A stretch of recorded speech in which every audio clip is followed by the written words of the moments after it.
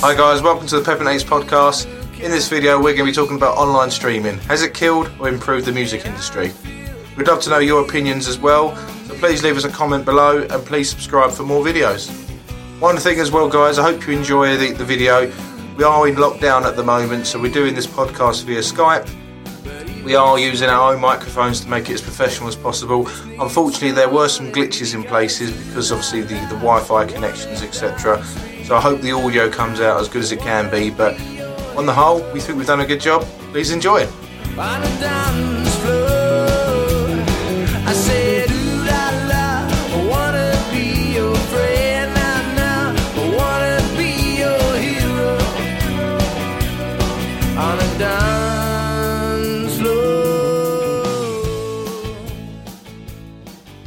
So boys, we're going to be talking about online streaming. You know, has it killed or improved the music industry? But Lewis, this podcast was your idea again, bro. So you're going to host it. Over to you.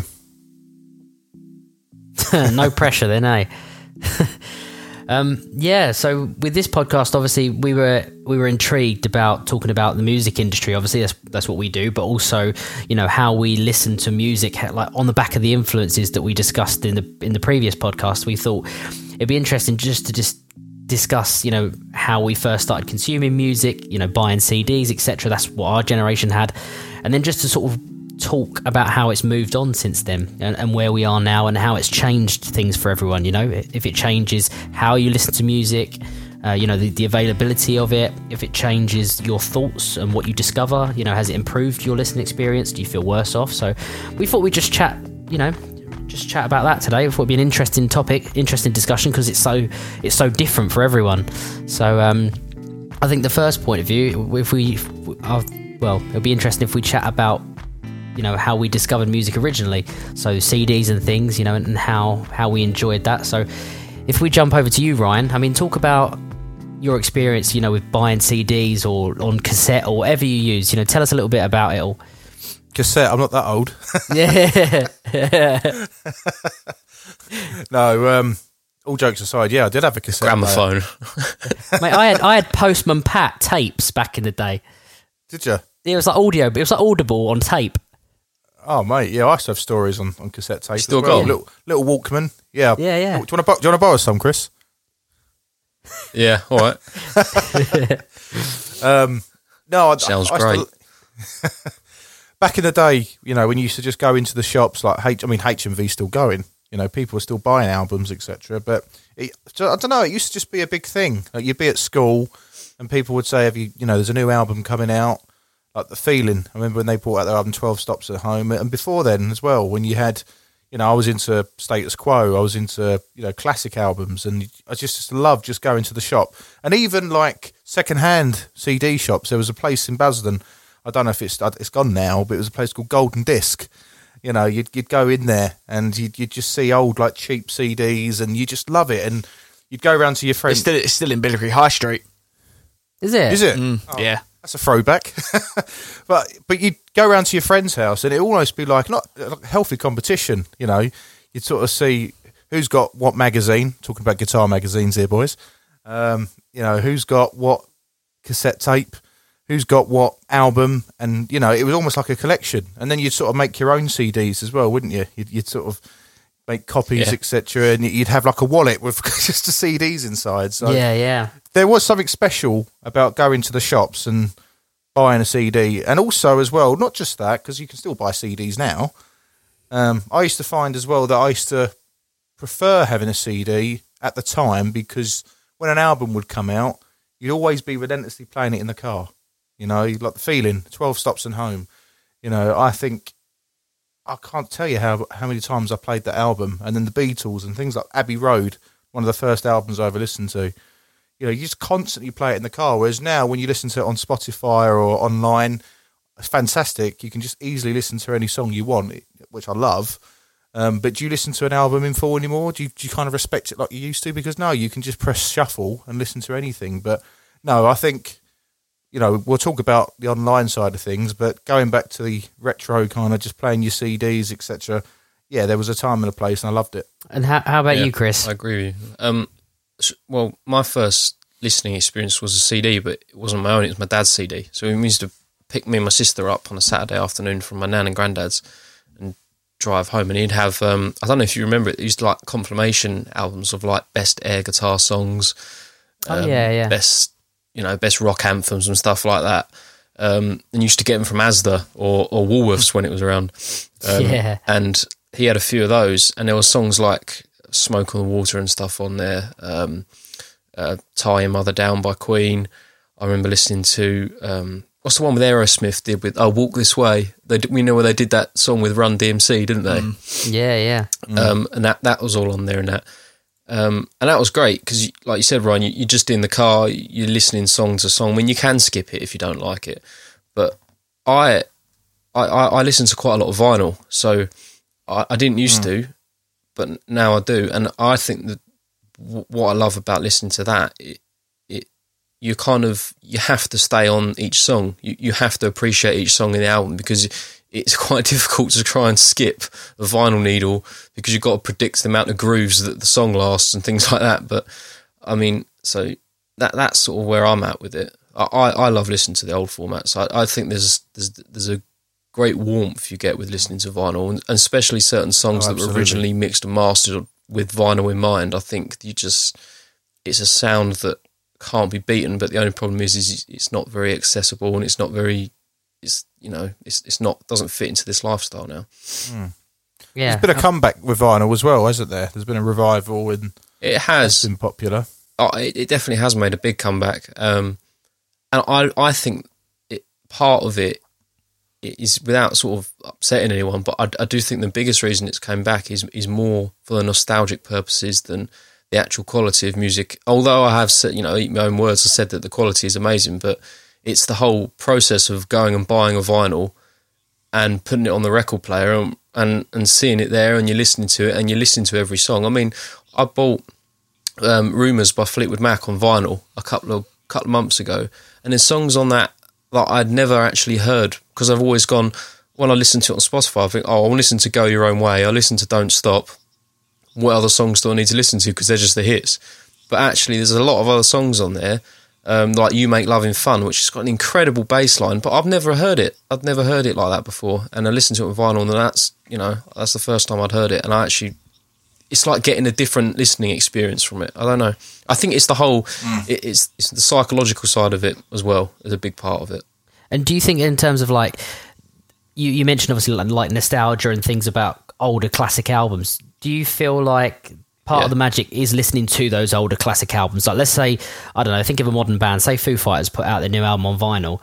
Do you think there's a difference in the magic because of the way that it's recorded now, as opposed to, like if you put the Fleetwood Mac, it was recorded in the 60s and 70s for vinyl, on tape, as opposed to maybe like a big modern studio production, and listen to it now? Oh, definitely. I mean, we can all agree that if Foo Fighters release a new album, it's really nice to have it on vinyl, because it's a collector's item, isn't it?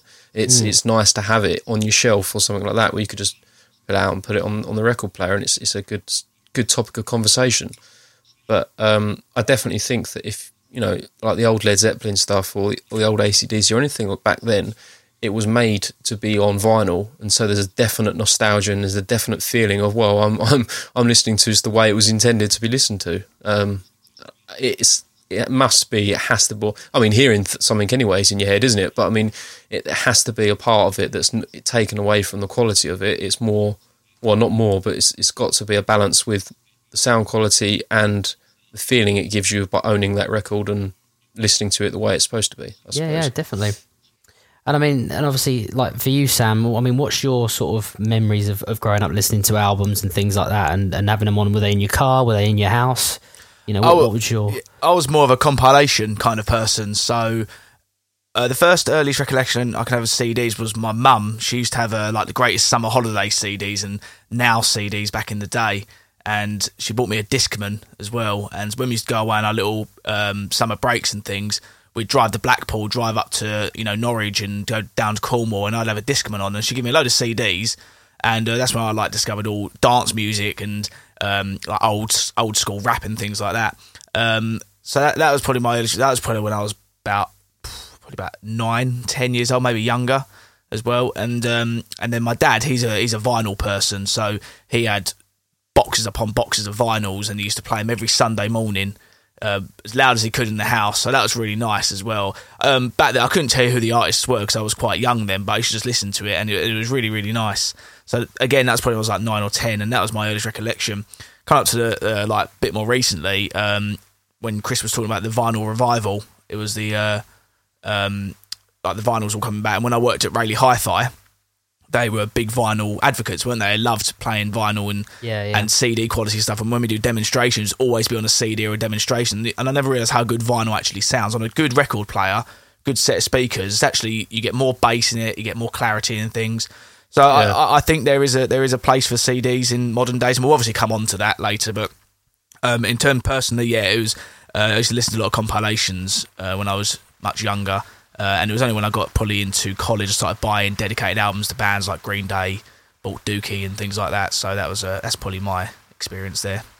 Yeah, I mean, for me, it's very similar to all of you guys, really, in that I think like the majority of my music listening was in the car. The thing is, like, as you get older and you look back, then you realise that what good taste you know, like your parents had. Like we had a bit of everything. We had like pop stuff, we had the classic 70s and 80s pop stuff, we had like the rock bands, you know, classic rock bands. Like we had a bit of everything. Always remember going to school, you know, with something on in the car, and we'd know every word and every song and that. I remember a couple in particular. I remember there was a George Michael album we always had on. There was another do you remember Gabrielle as well? Yeah, my mum had one of hers that was always on. But then we'd have things like the Stones in there. We'd have things like lots of Bon Jovi and things like that. So we had a bit of everything. So we always had something good going on. You know, we had a stereo system in the house. I think we had a vinyl player, but I don't really ever remember it being on. I know my parents had a really good collection, but it was sort of upstairs in the loft, you know, because things had like moved on into CDs and stuff. And so I guess moving on from there, from our generation growing up when we were learning music, it was the MP3 era, wasn't it? It was the era of Walkmans, MP3 players. I remember getting my first MP3 player. I remember ripping American Idiot off a CD and putting it onto my MP3 player as it was, and playing the first song for the first time and just being like, oh my God, I've got like my entire universe in this little box. It was really cool. I used to have an MP3 player that recorded, and I used to put it against my stereo in my bedroom, have Radio 1 on, press record, play my song, and then walk out. So, that was the way I used to rip music via the computer. You little rebel, you. Oh, yes. Pirate like radio. a USB stick as well, like an MP3 player on a USB stick. Yeah, it's the first one my mum got me when I started secondary school in year 7. She got me this little MP3 player, and 128 megabytes. That was the size of it. So you compare that to the first iPod to come out. What was it? 4 gigs. The first iPod. Yeah. This was 128 megabytes. So it was about 19 songs. So of it, and so I used to record the top 10 or something like that. Old school. I remember my probably when I was about 13, 14, I think my dad had decided to buy an MP3 player, and he was sitting in the computer room, which is sort of adjacent to the front room. And he was like, I can't believe it. He said, you can fit like 100 songs on here or something. I was like, I can't even imagine having 100 CDs on me. But it's part of the charm, isn't it? Because then you like you say, you're walking to school, you're walking home from school, you're not, you know, you're just chilling out in your bedroom or whatever, and you just got access to everything you could imagine then and there, which is really cool. So the fact that we grew up with that, I think, is really cool. When I was learning guitar and stuff, I used to try. I had an old Sony Ericsson phone, and it didn't have Bluetooth, had infrared on it, and I used to try and get songs on it through my mates. Oh, I got this. Oh, God, I sent it to you through infrared. Why ain't it working? You know, you'll try and access your emails on an old phone or something. I remember the stuff like that. It's really cool. But yeah, it's a good interesting time, wasn't it? And then I think we even then, like you'd get your MP3s. I still put them onto CDs and things like that, so I could have them in the car. Because at that point, I think, you know, aux leads and things that was only come into fruition later. But do you remember? You'd still get your MP3s, you'd whack it on a CD in Windows Media Player, and straight into the car.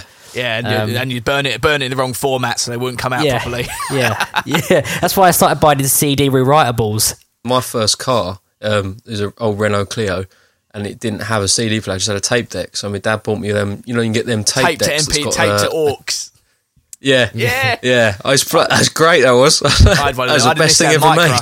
I had a Nissan Micra, exactly the same thing, mate. Only had a tape deck, so my mother-in-law bought me a tape to, the little auxiliary lead on it. Jesus. Yeah. They're great, aren't they? Oh, I think I've still got it. I think you was loving life. Oh, absolutely. Yes. Yeah. You're 17 years old, driving to college with your like heavy metal music playing in the red Micra. Yeah, best format. Yeah, bloody hell. And so I guess talk to us, like, obviously on that topic, on the the CD formats and MP3s. How did you go about discovering new music in that era? So the era of CDs and MP3s, when you could first start buying music through iTunes, when you could start buying things through Amazon MP3 as it was, but you still obviously bought the music. Obviously that's the era when everyone's pirate hats. They whacked on the old eye patch and it all started to kill the music industry, which, well, yeah, Napster. We'll talk about that in a bit, but your value of money would still be, you might have a tenner to spend on an album, etc. So how would you have discovered music in that era? Good question. I think in that era, I think it was a mixture of things. I think obviously during school, people would talk about certain artists and certain songs. So you'd go, right, I want to hear that, and you'd download it. Top of the Pops was still current at the time, in the sort of the early to mid 2000s. So you'd kind of get a preview. A lot of the time, it was just research because you'd still go online. It wasn't as sort of easy accessible as it is now. But you'd go into your computer library, for example, or the desktop, and you just see what's coming up. I used to buy a lot of rock magazines and see what was coming out.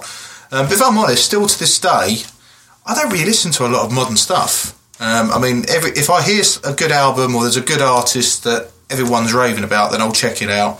But even back then, I was really into the Beatles. I was really into the 70s. I was really into a bit of 80s. Loved Quo, loved T-Rex, loved the Beatles. Loved the Police. A little bit of the 90s. So from my perspective, I was just more keen to download, if I could, the albums, live tracks as well. I had a phase in the sort of the mid 2000s where all I wanted to listen to was just live albums. Like Queen live at the Milton Keynes Bowl and things like that. Green Day, when they did was it live at Milton Keynes Bowl they played as well? Yeah, Bullet in the Bible. Did the American Bible. Yeah, I was just obsessed with live stuff. That's all I wanted to listen to and buy CDs and obviously download the tracks. And that's another thing that we can come to as well is equally at that time, before obviously iTunes was popular, one of the reasons we had to come into the online world is because people were downloading songs illegally. You used to have things like, was it Kazaa, LimeWire, BearShare? Yeah.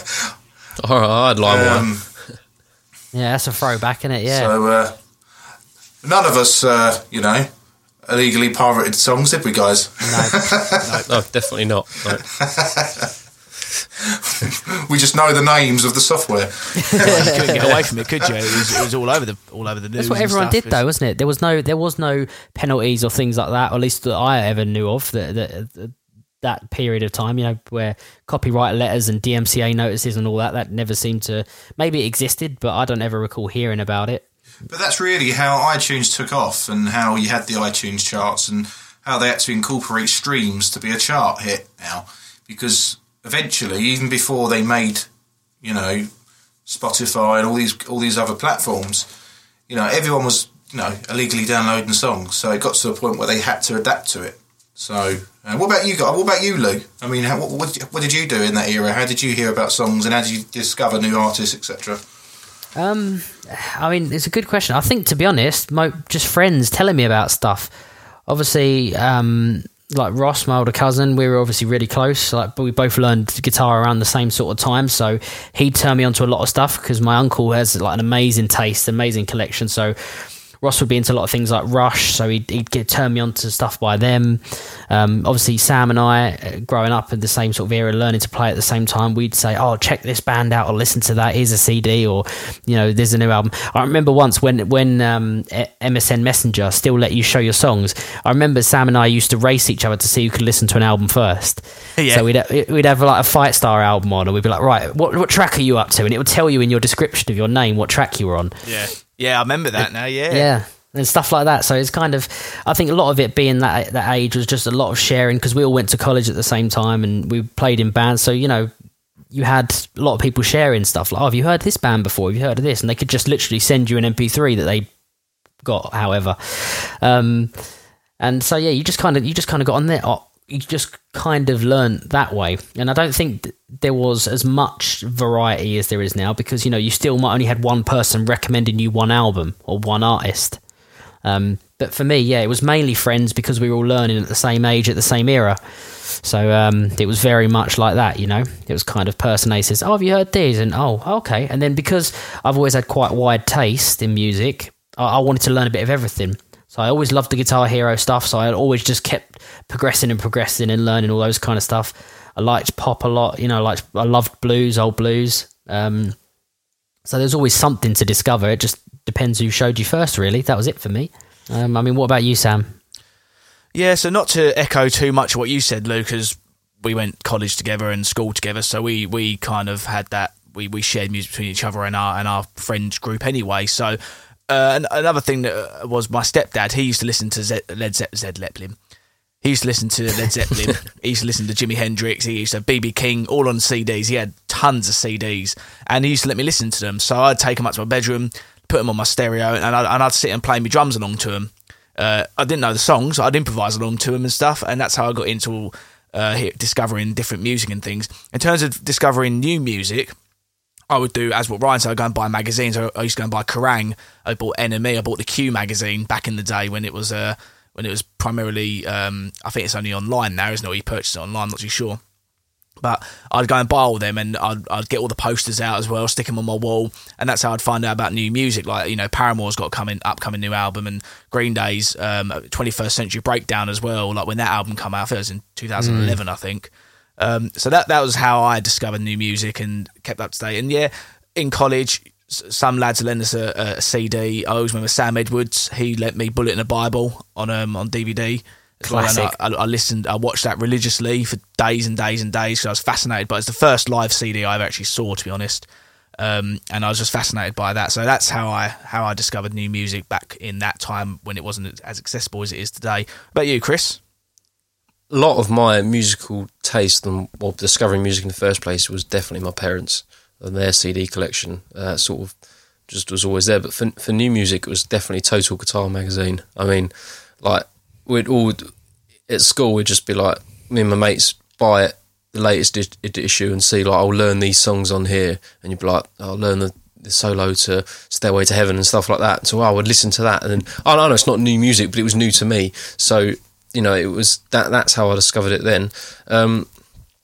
But like now, well, just discovering, I suppose it's just, I've always tried to engross myself in as much music as physically possible to engross oneself in. I mean, at the time I was constantly looking for new stuff to listen to. I think it's just like, oh, right, I can sort of work out how to play that now. Oh, well, let's just try and learn something different and learn something new. So it was just all of that, really. I just literally just tried to find as much music to listen to as possible. I still do the same now. I mean, I'm constantly looking. I mean, I go on Spotify and I'll be like, right, I love one of the bands I religiously follow is the Marcus King band. I absolutely just think it's brilliant. But then I'd look on their artists you also might like, and I just go through all them and listen to all their albums, follow them on Insta, and just follow it like that, really. But I suppose at the time when I was younger, it was definitely my mum and dad, what they listened to, and definitely what my friends were influencing me to listen to as well. Hey, it's an interesting take. It really is, because it's like sort of say, everything's slightly different, but you all got a personal touch to it. And I guess from there, if we jump into the world of Spotify and music streaming, I mean, I can remember, I think I signed up to Spotify pretty much the day that I remember seeing it advertised in England. We were on the train to college. I opened up the Sun, landed on page 3 by accident, and then flicked over, to the next page, and there was an article. How long's down page 3? Yeah. No, what's this Spotify crap? Did it take you a while to open the pages, Lou? Yeah. It was a slow burn. And yeah, I remember opening it, and it said about this Swedish company, Spotify, and it said like free music, and it went, oh, you can listen to U2's new album, No Line on the Horizon, for free today on this app. I was thinking, what is this? But obviously, as a student, you hear free music, you're like, well, why wouldn't I? And then I ended up jumping onto it and signing up that day because we actually, ironically, we had already bought that album because we saw U2 on that tour that time. So we'd already had the album, but I just thought, this is cool. And as soon as I loaded it up and listened to it, I was like, oh, this is awesome. And then I just started flicking through stuff. And there's all these other bands that the guys at college had mentioned. And they went... And I could literally all of a sudden just play it because there wasn't ads and things at this point. You know, it was literally just pretty much. I couldn't tell you the quality and all that, but it was just you just press play and it worked. And I could listen to everything. And I was like, so like if some of the guys at college had been like, oh, have you heard this band? And I had no interest in buying it, but I was curious to hear it. I could literally then just have access to it instantly. It was absolutely fascinating. This is obviously pre all the discovery features and all that. It was just. Because at the time, you know, say for example a band like Rush or something, and if someone goes, have you heard this, and they've got like a 35-year career, how are you going to listen to all of that, you know? And you can't really, but it was really cool to see that. So I mean, I don't know about you guys what your first experience of Spotify is. I mean, I don't think we'll go chronologically for every, you know, journey all the way up to now, but it'd just be interesting to hear your first experiences with streaming and when you sort of thought, do you know what, yeah, I'm happy to pay for this is really good value for money and I'm going to use it all the time. So if we jump to you, Sam. Yeah, I was quite late to the music streaming era because I had done quite a bit of DJing back in my day. I had a massive I've still got my hard drive full of music that I've had over the years. It's got loads and loads of songs on it. So I used to just put that on my iPod or on my phone. I'd listen to it that way. The first time I started streaming was when I signed up to Amazon Prime. That's when they started doing Amazon Prime Music. So that was probably about 4 or 5 years ago now. I've done that. So yeah, I was quite late to the streaming side of stuff. So I started listening to Amazon Prime, but I noticed that the music database was quite limited. There wasn't much on Amazon Prime, and I wanted more. So then I signed up to Deezer, went to Deezer, had a free account for them for a little while, and then I've got a paid account, and Deezer, yeah, brilliant. I had all that. And then I went over to Spotify. So I cancelled my Deezer, went to Spotify, and I had Spotify for a few years. And then thankfully through work now, I get Tidal through work. So I cancelled my Spotify, got Tidal, and I never go back to anything else. So Tidal is absolutely brilliant for what I use it for, because I use it for work as well. So yeah, so I was quite late to streaming, but I've tried them all. I've tried all different ones. Yep. And how about you, Chris? I don't know if it counts as streaming, but my first experience with the sort of a similar thing was actually just using YouTube. I used to put in the go, and I didn't even have Spotify. And this is probably as recent as 4 years ago. I've only very new to Spotify. About 3 years I've used Spotify, and only about a year for Spotify Premium, which is weird. But I used to, on the way to work, I used to be like, I put a playlist on YouTube and just leave it on. I didn't even have a Bluetooth car. I just left it on the passenger seat, playing YouTube videos on the way to work with an auxiliary cord. Tried my hardest not to look at the phone while I'm driving. But disclaimer.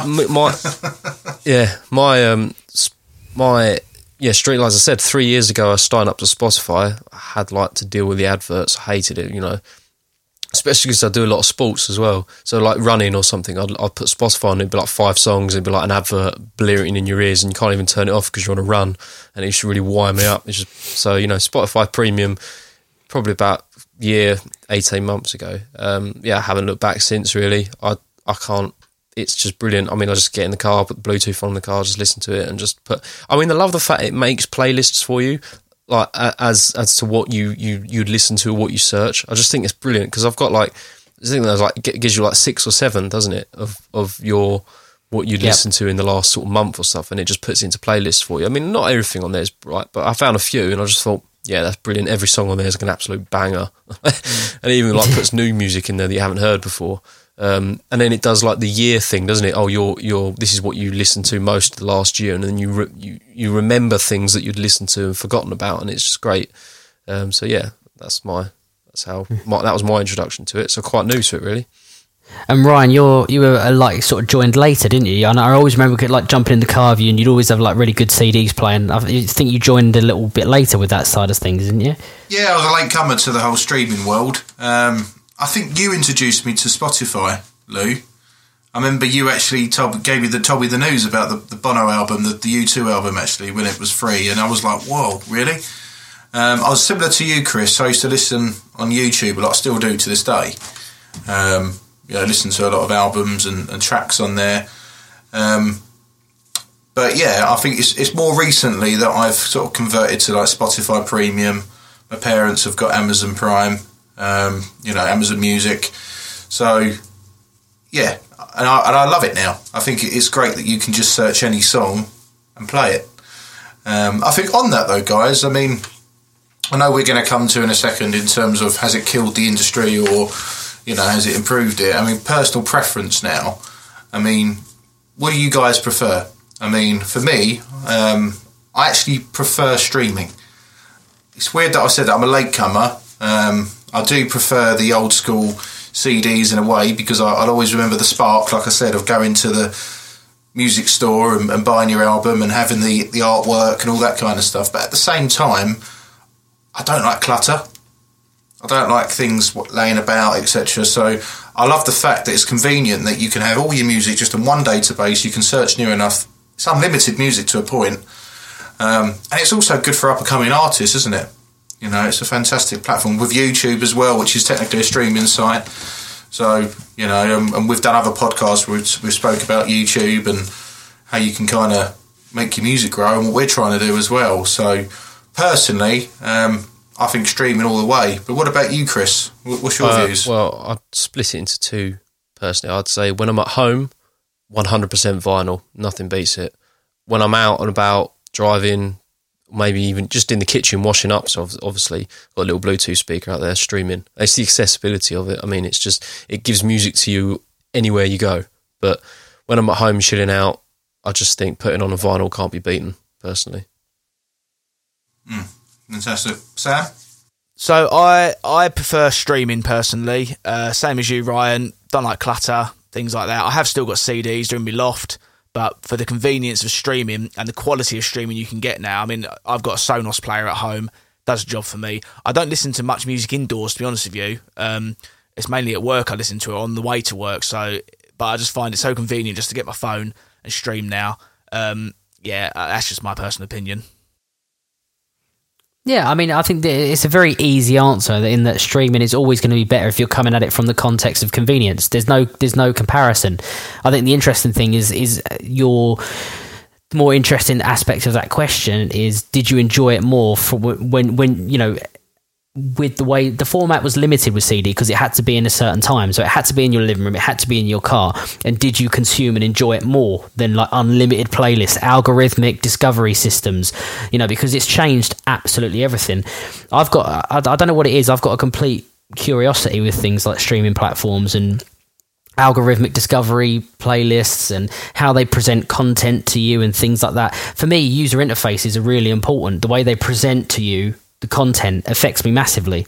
So I find with Spotify, although they have things like like all your discovery mixes, your release radars, your personalized playlists, on Spotify I just tend to search for things I like and I'll just listen to that over and over again.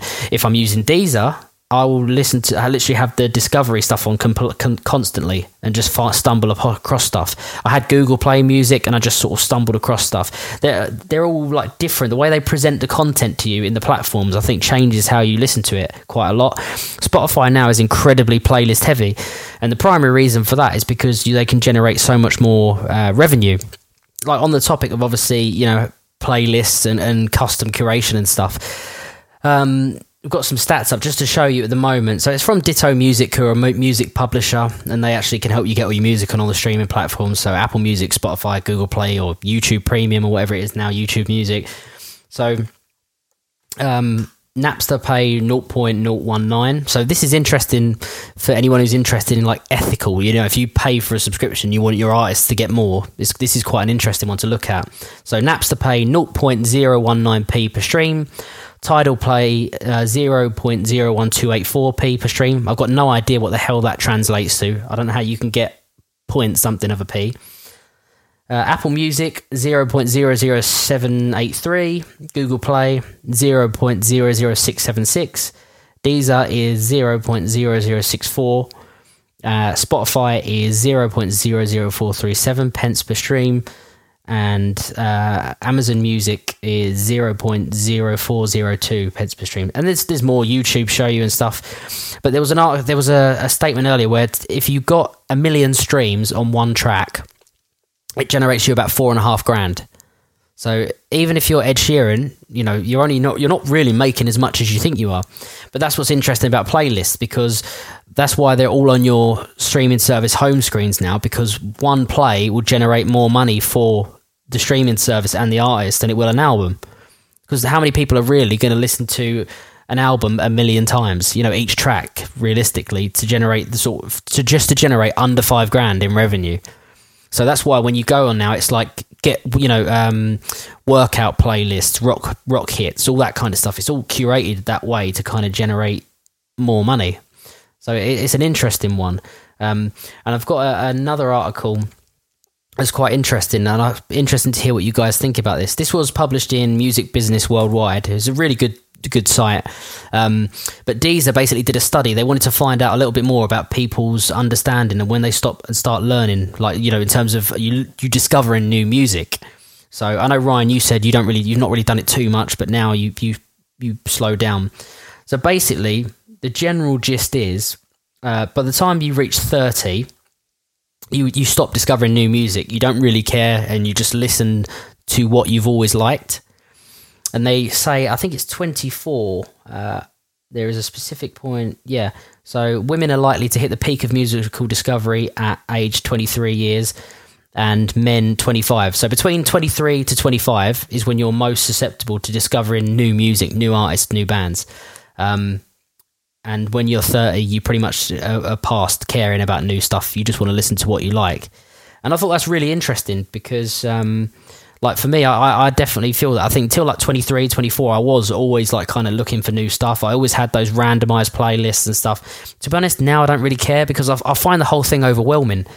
I don't really feel like I have the time to invest in listening to an artist's entire back catalogue. So if you look at, let's just say Motorhead as an example, amazing band, but they've got a 40-year career and how many albums. And I think it's also interesting because it kind of shows you how invested you really are in an artist. If you love them, you're going to listen to the album over and over again, or that song or their back catalogue.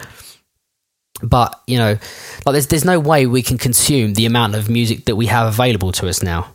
I don't know what you guys think about that, but I find it overwhelming. I don't particularly look for anything new anymore. And I don't even, to be honest, I don't even really find music that I mean, and this could be a case of burnout, to be honest. I listen to it a lot, especially when you're at home and you've got it on in the background all the time. I don't even really get that much enjoyment out of things I've always liked to listen to in the past. I kind of like to try and find something totally different, which is why I've, on the Spotify Wrapped playlists that we discovered, the last 2 years, my Wrapped, your end of year reviews have all been pretty much hip hop stuff or rap stuff, totally different to what I actually play, what I actually do, just because it's sonically different. I've sort of heard guitar, drums, bass so many times that the electronic side of it and the EDM stuff is different sonically, so I get a lot out of that. And because I don't really understand it in terms of, I know how to play a guitar, I know how to play chords, I know how to construct a song, something totally different like that is quite interesting because I've got no reference for it, how they program the drum patterns, how they synthesize and they use sampling and stuff like that. I think it's really interesting. So I've got a lot out of that in recent years just because it's so different. So, I mean, that is an absolute rant. No, that makes perfect sense, though. And, it's great. It's really fascinating to see that in terms of 23 to 25. I mean, personally, I kind of stopped discovering music when I was about 18. But ironically, now I'm 30, I'm actually more susceptible to new artists. Do you know what I mean? I actually want to listen to new music. So, obviously, that's not factual for everybody, but if you go by stats, that's really interesting. But on that, and it's also good to look at the figures that you had there, Lou, in terms of how much per stream will cost what the artist will generate from it. I mean, the question really, the theme of the podcast is obviously online streaming. Has it cured or killed the musical industry? We've got third-party opinions. We've got friends, family, followers. They've sent a little clip in and sent us some comments of their opinions. So over to you, Sam. I'll let you share, obviously, their views.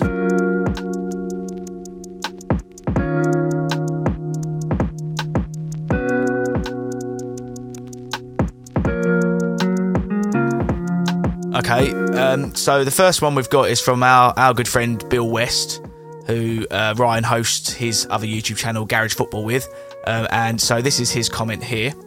The stream is a mixed bag, really. I mean, obviously artists, they can't just release an album or a single now and just rely on sales and money made in the traditional formats, like, CDs, cassettes, etc. I mean, obviously those days are long gone.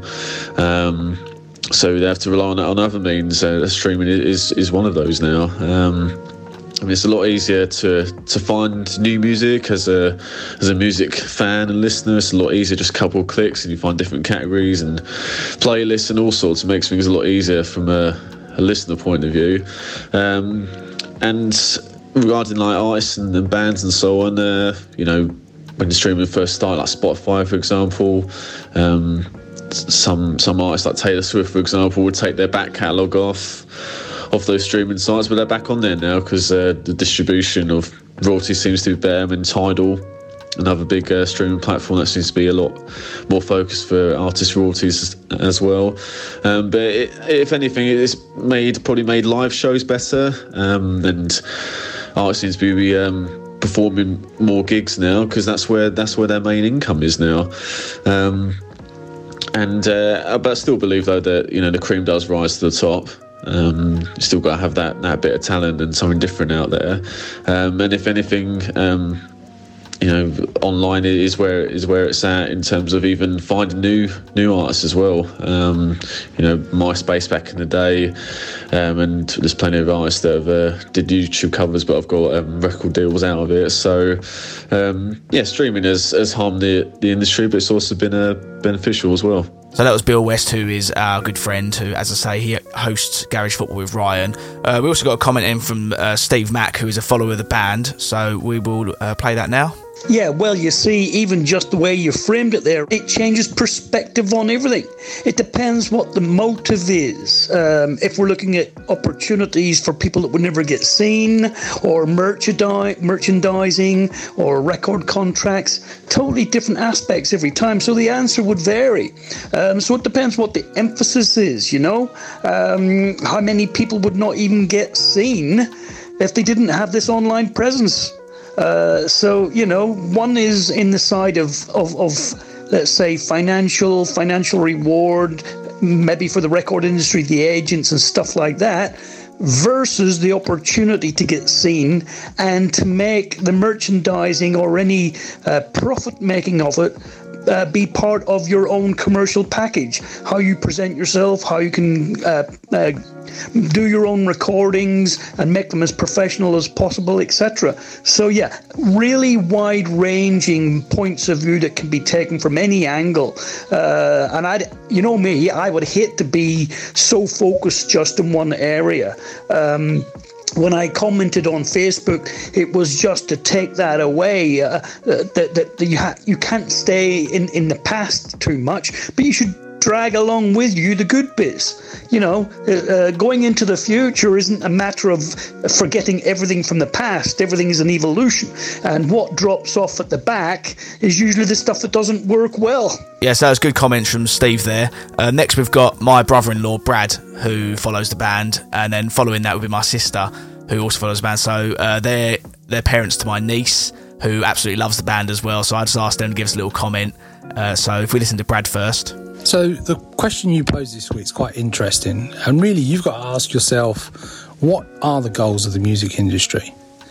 If you think the goal is for them to produce music, get it in the hands of millions of people and for them to get enjoyment out of it, then streaming services have absolutely enabled that to happen. If you think the goal of the music industry is to make money and to provide economic gain, then maybe not so much. A lot of the things in the economy related to music industries are shut down. Shops have, physical media companies producing CDs, they've all gone as well. So really, I think you need to ask yourself, what is the goal? So now we'll hear from my sister, who's a massive music fan in general, and she's a follower of the band as well. No, I think it has maybe killed off compilation albums and the record shops, but I think it has made unknown and up-and-coming artists more accessible and known. I think it has also made music more portable, like there's no more carrying around CDs with you everywhere you go. I think it has made music cheaper. Like, why pay £10 for one CD when you can pay that for Spotify for 1 month? I think another advantage is that artists now go on tour more to make their money. So you get to see whoever you want to really a couple of times a year, like Ed Sheeran, than just like once every album. Yeah, so thank you to everyone who sent in their voice clips.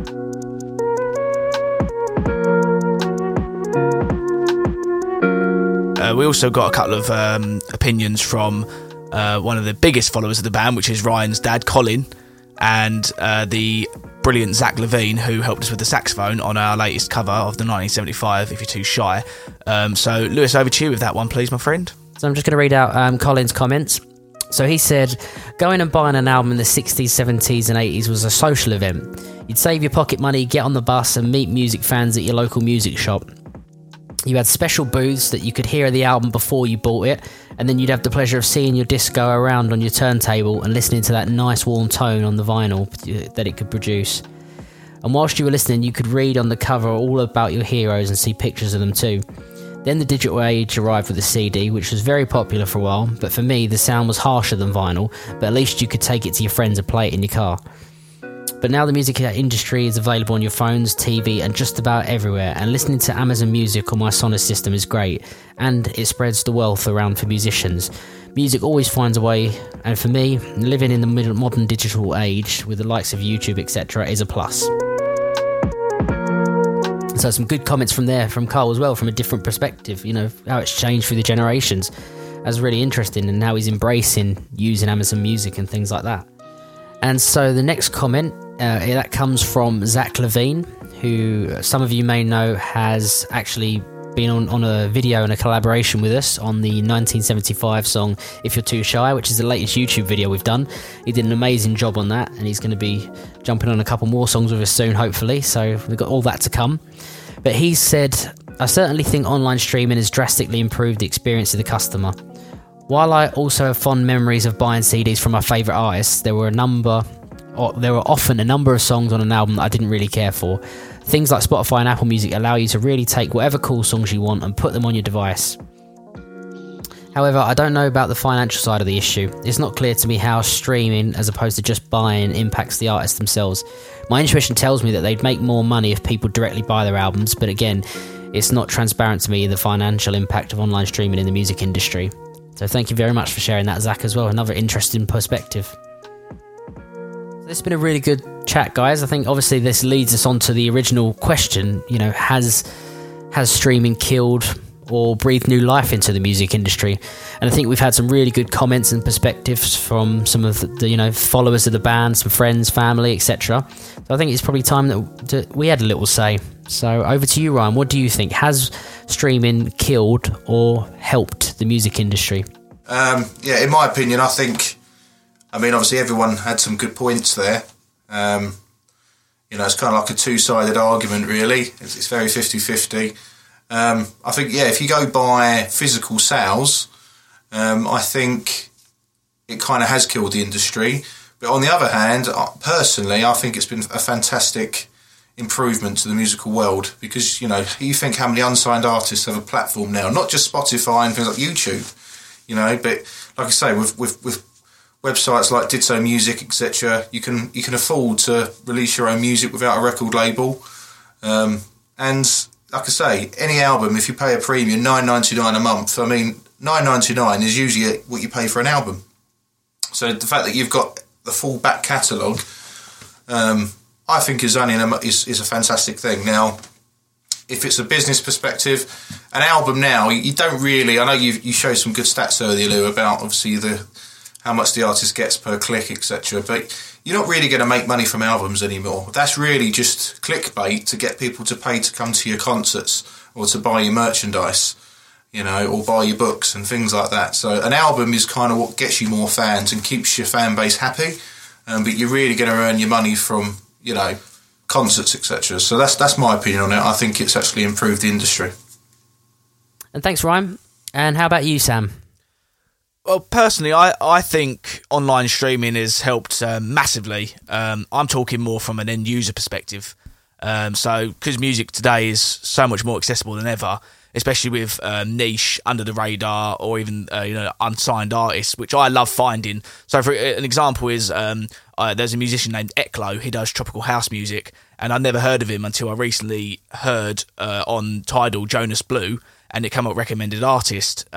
So if you go to like HMV or Zavi, if that's still going, it's very unlikely you'll find Eklo's CD in there, or even your supermarkets as well. I think because they're mainly showcasing popular music, chart music, albums, things that everyone is kind of listening to at the moment. But I'm not saying there isn't a place for CDs. I don't like buying CDs. I used to love buying them on the break at college, and I used to have them in CD sleeve in my car and stuff, playing them, at home.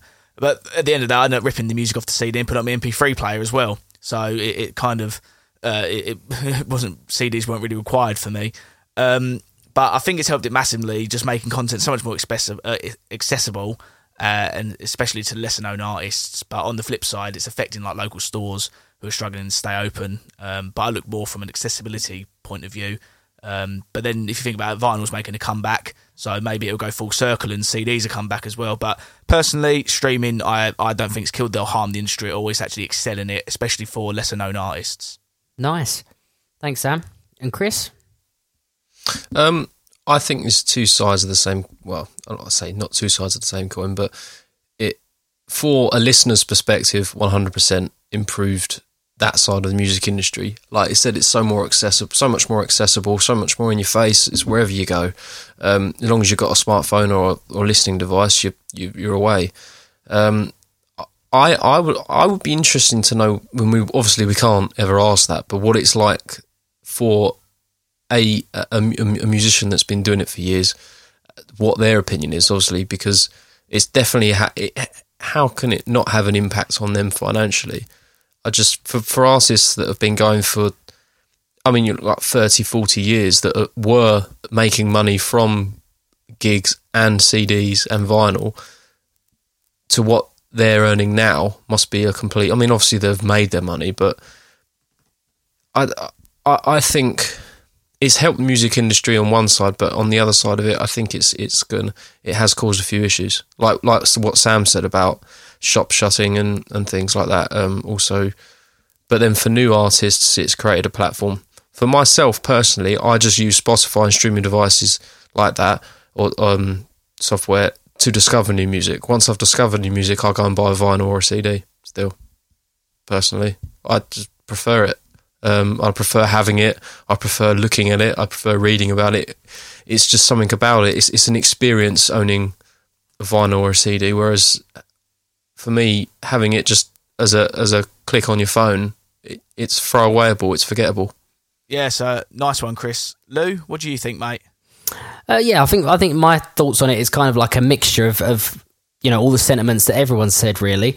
To Chris's point about, to more established artists, there is a good example in Neil Young, who did try and start his own sort of like hi-fi music device, like where he's encouraging fully lossless audio and things like that to sort of replicate that golden age. But that sort of didn't, I think he used Kickstarter to start that, but it sort of died a death, really, just because, the masses aren't getting behind it other than the music enthusiasts. So he's actually sort of somehow involved in Amazon Music HD now, which is their fully lossless tier, which for people that aren't familiar is basically CD quality, so it doesn't have any compression applied to it. It's, it's a high quality format.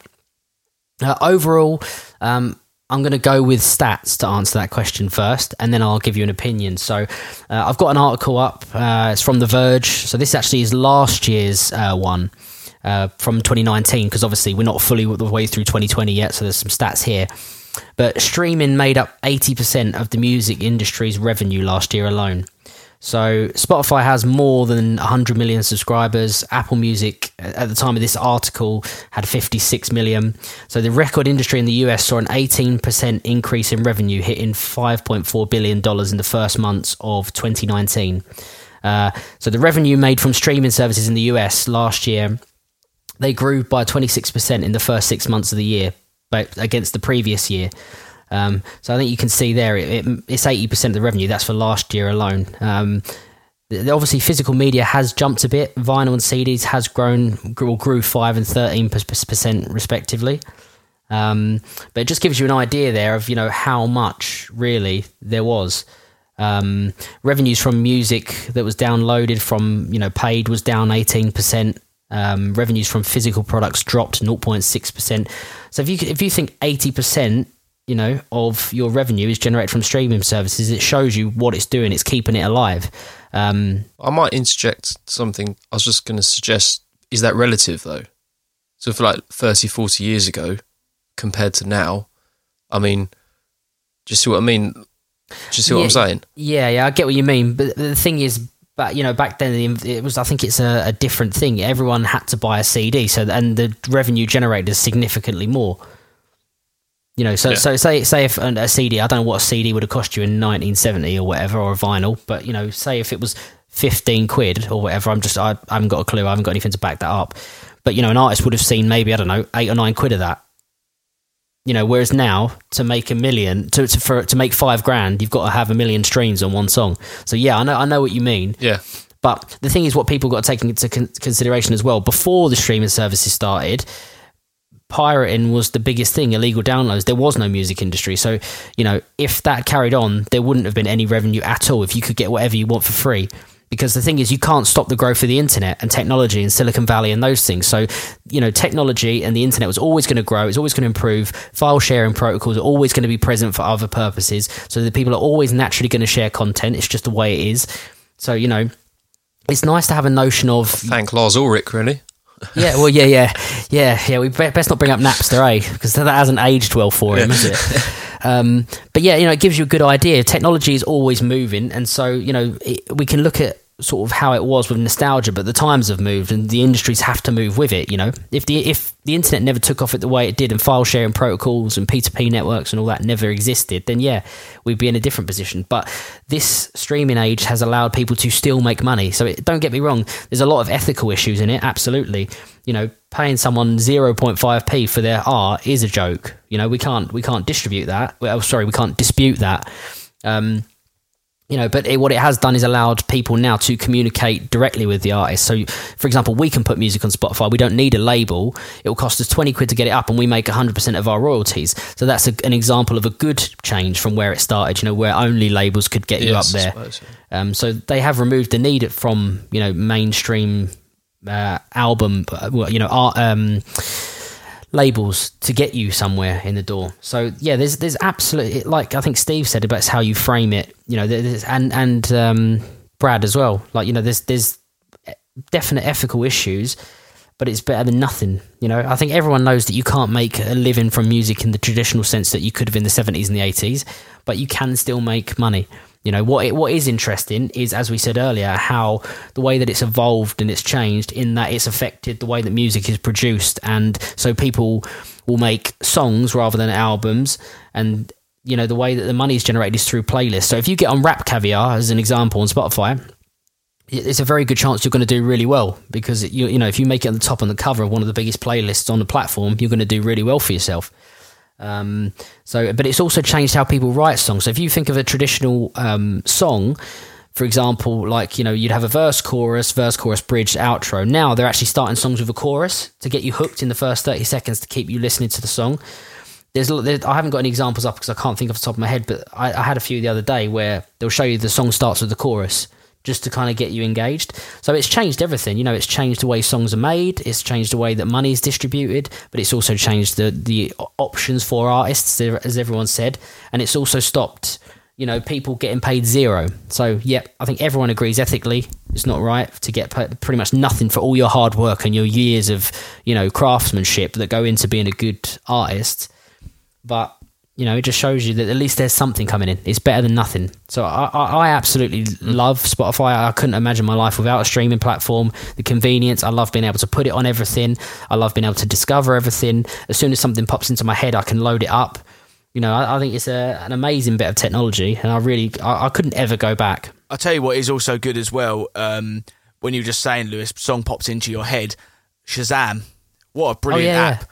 Yeah, Shazam's if I'm listening to a song in the office when I'm at work and I think, what is that? Shazam, done. Then it's on my streaming service. So I think, yeah, that ties in with streaming as well so well. You haven't got to be asking round, what is this song? You know what I mean? So I just had one last question for everyone before I think we wrap this up. Was So, Lou, you use Spotify. Chris, you use Spotify. And so do you, Rye? So why, Lewis, to you first, why Spotify over everything else? Just in a brief sentence. Yeah, it consistently excels for me in its features and convenience. So that they had a lot of things available in that platform before anyone else did that just made it just better, just better all around for me. I love the fact that I can cast it from the phone onto everything. I can put it onto my Amazon speaker if I want it to do that. I can cast it onto my car or my TV. I can play it on my Xbox. And obviously other apps have done that now, but I've always found that Spotify was first to a lot of these things, in terms of its features. I think its features excelled, which is what made it really, really good for me. I've used them all, but I think I liked Deezer the most for discovery. I really liked its flow algorithm. I think that was excellent. That was really, really good. But yeah, Spotify for me is packed full of features. It's really polished. It integrates so well with everything. I think there's a reason why it's number one, Chris, so Spotify for you, why was that the winner over everything else? It was the first one I chose, and I've just stuck with it because I'm the same as what Lewis said. Really, it's easy to use. It's not. It's just brilliant. I just love the fact that it gives me the playlist of stuff that I would listen to and stuff. But again, I haven't tried any other streaming platform. I haven't. I'm probably maybe even touched on Amazon Music just for the fact that at work they've got a Alexa, and it was just it was easier to do it that way. But yeah, I just find it so easy to use, and it's just so instant for me. Ryan, how comes Spotify for you over everything else? First of all, recently I've actually started to like Amazon Music, like you just said, Chris, like Alexa and all the other little apps that apply to Amazon Music. I think are fantastic, and I love still listening to music on YouTube. I haven't gone for YouTube Premium, but I think on the whole, I would still pick. At the moment, I've picked Spotify just because it's just what I'm used to. I suppose for no other reason. Technically, if you ask me in a month's time, I might say Amazon Music's the best. Things change. I've never used Deezer. I'm sure it's a fantastic app, fantastic bit of software, but I've never used it.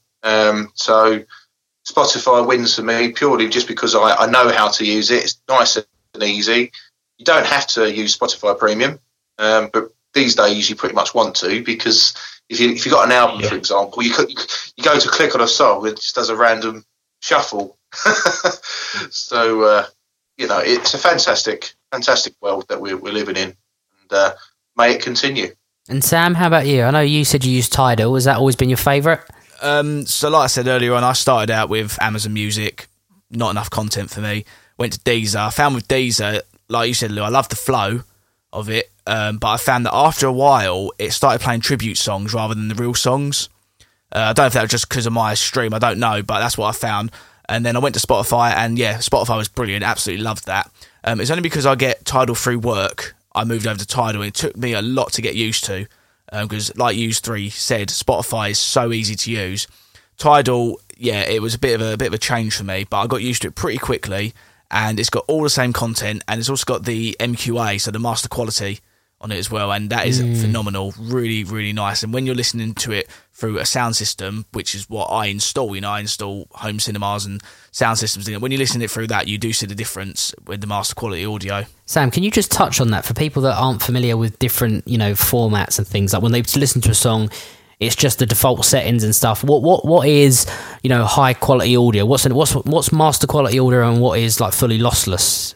So there are many formats of music. So MP3 is the most popular format by far, and you've got a whole load of ranges with that. But podcasts, and probably when you download, in the olden days, when you used to download like a dodgy MP3 or something, that would be 128 kbps. So it's listenable, it's good, but you'll lose a lot of quality. Then you move up to your 320 kbps, and that's what Spotify works at, that's what Amazon Prime works at, and you'll get better lows, much more clarity in the music. Then you start going into lossless audio, so WAV, FLAC, things like that, and they're bigger file sizes because they've got a bigger bandwidth to them. So you've just got much much more clarity in the songs, and there's much less processing on it, much less compression on it, so you're hearing the song as it was heard in the studio. So that's what CDs are. They're at FLAC quality. In between, you've got like AIFF and I think it's Ogviz or something. I can't remember what it is off the top of my head. It's like an Apple-based one. Yeah, Og Vorbis, OGG. Yeah, the FLAC and WAV are the highest quality ones. You can get that in different bit rates as well. It gives you more quality audio, but it's just that it's lossless. So the higher up you go, the less detail you lose in them songs to MP3, which is all compressed just for file size. Because you notice that a WAV file could be 60 meg, whereas an MP3 can be 12 meg of the same song. It's just because of the amount of quality that is still in that song. So that's just a brief overview of it. I've probably got some bits wrong in it, but from what I've seen, that's just what it is. Yeah, and so just to anyone listening to this, if you don't know, like as Sam said, if you wanted more higher quality for a better sound system or stuff like that at home, you can use Tidal, which has that feature. Deezer has a lossless feature, and so does Amazon now. Amazon now have Amazon Music HD, which actually is a really good price. It's like $12.99. So if you have Prime anyway, for fully lossless, you pay £3 more a month, and you've got high quality audio as well, which is really good.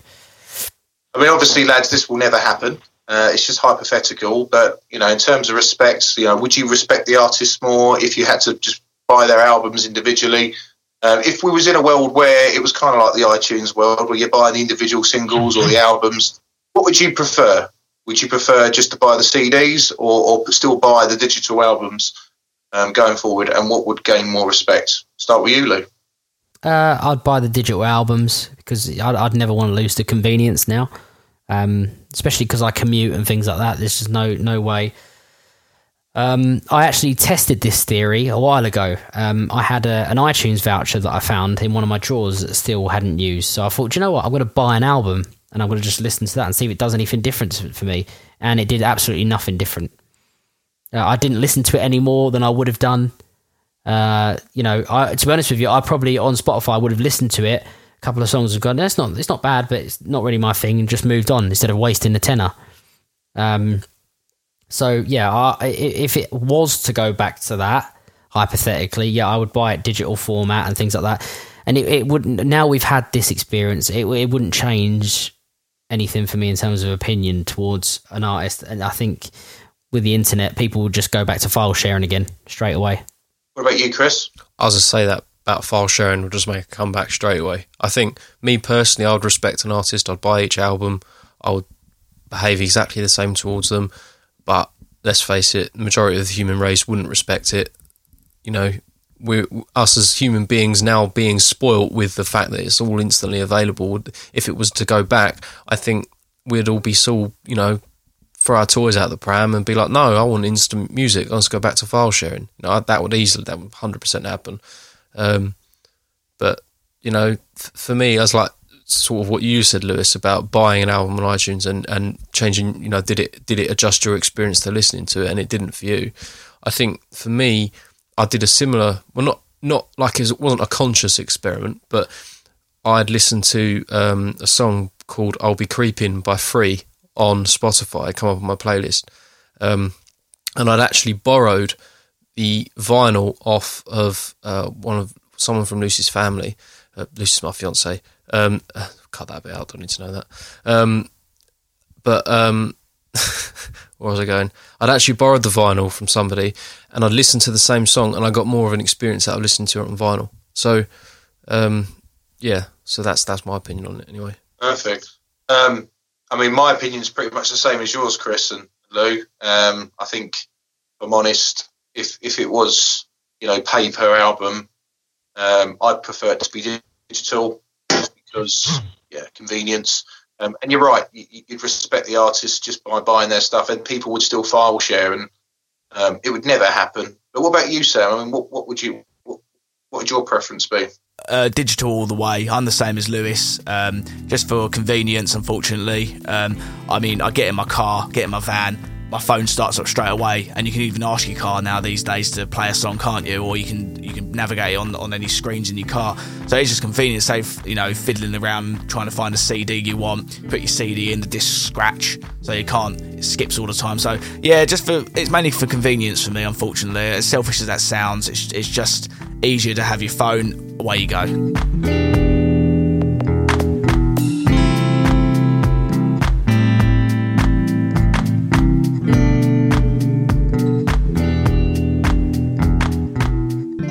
So I hope you enjoyed our podcast, guys.